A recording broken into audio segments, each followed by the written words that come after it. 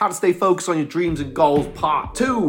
This is my mindset growth hack number 69. So make sure you follow me to catch up on the others and comment below if you've got any other tips on staying focused. So here it is, manifest.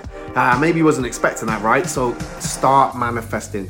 Think about the things you want. Go into the future and get that emotion in you now. You can work it into your daily meditation, or you can just write it down, whatever. But when you start practicing this, it does work and it starts to grow momentum, building up more and more and more. Whatever you focus on is what you're gonna get. So if you focus on something you don't want, you're gonna get more of that, unfortunately. So let's stay in control. Let's focus on the things that we do want and keep it as a daily practice, and you'll find yourself stopping yourself short of anything negative or is going to go against you. So the more we practice, the easier it gets, the better it gets, and all those things come to you. Don't forget that follow and drop your own comments below.